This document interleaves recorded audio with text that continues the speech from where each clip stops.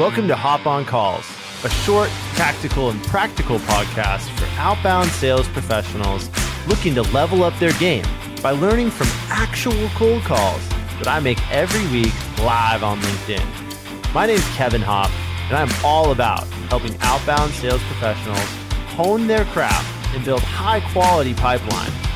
Let's dive right in and see what we can learn in this episode. So, scripts, right? And I'm fine. I'm happy if my audience tuning in here trying to get better at cold calling.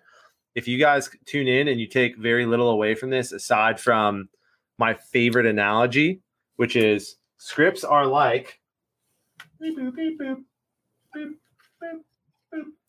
What is this? You can see it. I hope everyone can see it. These are steps. These steps are the conversation where we're trying to get from point A to point B. You can call this hello.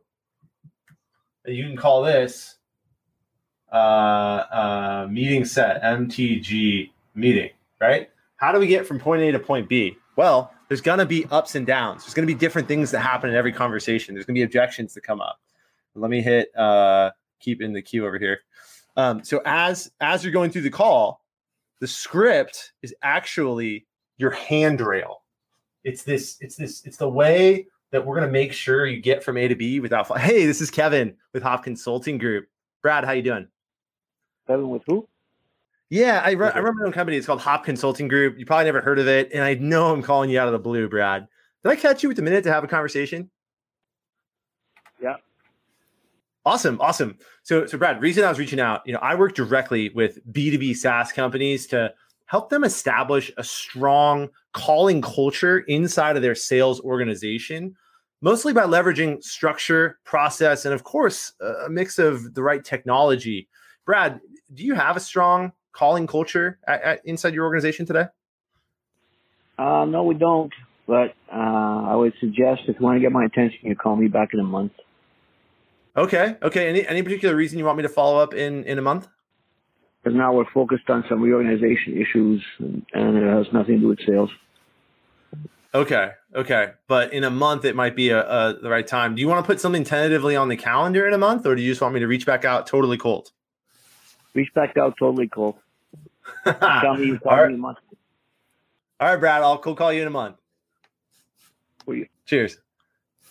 That was interesting. So he told me he said, if you want to get my attention and if you want to talk, you got to call me back in a month because we're doing reorganization things. I got a lot going on. I'm not focused on this. And then I even gave him the opportunity to say like, hey, do you want me to cold call you? Right. Because the connotation of cold calling, no one wants to be cold called. Everyone wants to have conversations.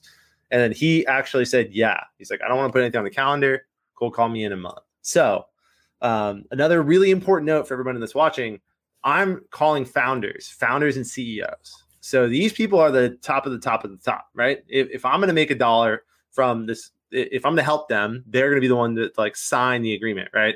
They're the one that at the end of the day owns P&L and all of that. So I'm taking their direction. I'm not pushing super hard to overcome some of these objections because if they're telling me about what's going on in their organization, I'm learning valuable things that I can use to follow up in a much more personalized manner. Yeah. Does that make sense?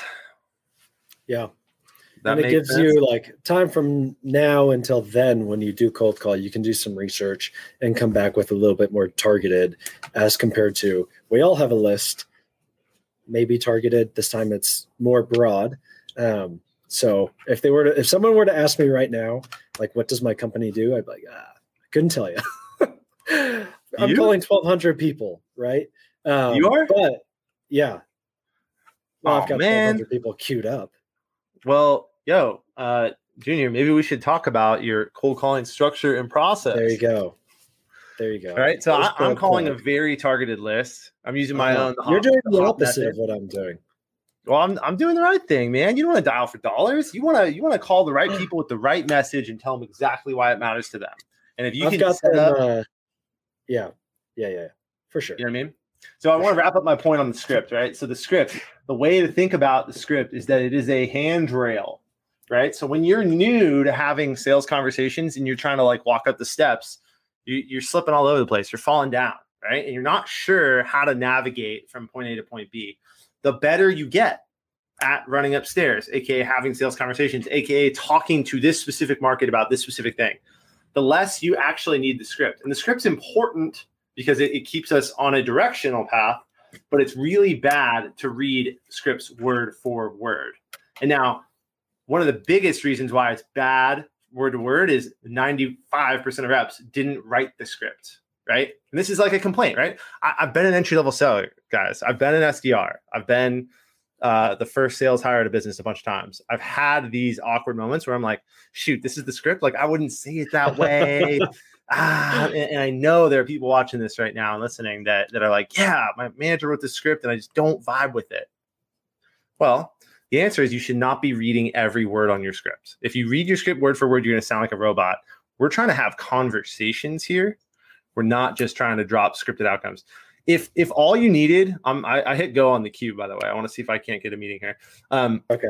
If all we needed in sales was to drop a script, like that was like what we needed to succeed, then we wouldn't need skilled professionals, right? Like what, salespeople make a lot of money, right? Like there are people out there that cold call with 100K base salaries because they're skilled. They're really skilled at the art of the conversation. You mentioned you're calling 1,200 people. Do you have a persona that you usually reach out to first? Like these aren't like the value chain, right? No, these are all VPs of sales. Yeah, sales leaders. VPs of sales.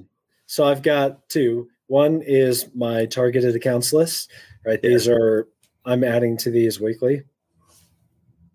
That's a voicemail that I'm adding to weekly and going through and cadencing them. And then I have a much broader list of 1,200 people that roughly fill somewhat of the same pain, right? That I can cold call out of the blue, pretty confidently catch on the phone and hit them with what I've got. Right on. I think that's another little strategy, a little like tidbit of having two kind of buckets. You can have your people that you're reaching out to that like, their names, all about their company. You've spent that time in research.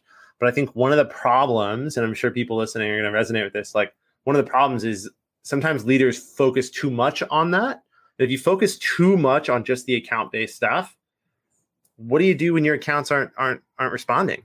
What do you do when you reached out to and you're at that point in the cadence on your cadencing solution where it's like, it's the auto email today. I'm not supposed to reach out to Junior on LinkedIn or call him today, so I'm not going to do it. I've actually seen organizations where their SDRs have like a work schedule that's like this. Like, oh yeah, it's Tuesday. I just check email on Tuesday. I'm like, what? You do what? Like you're telling me you're not calling anybody today. You're not going to have any business conversations. Well, in the cadence, it's not time for that. Whoa, dude. Whoa. Right? We got to be on top of that. We got to be productive. So always have your list of like, dude, I can get a conversation anytime I want out of this list. Rockford. Hey, Rockford. This is Junior calling from Pickle Cold Call here. Was wondering if I could give you an overview of why I'm calling. And if you're interested, we can chat. Otherwise, you can hang up. Is that fair? Awesome. Cool. And that can be quick too. Teams like yours are typically having a lot of meetings over Zoom. Is that the case for you as well?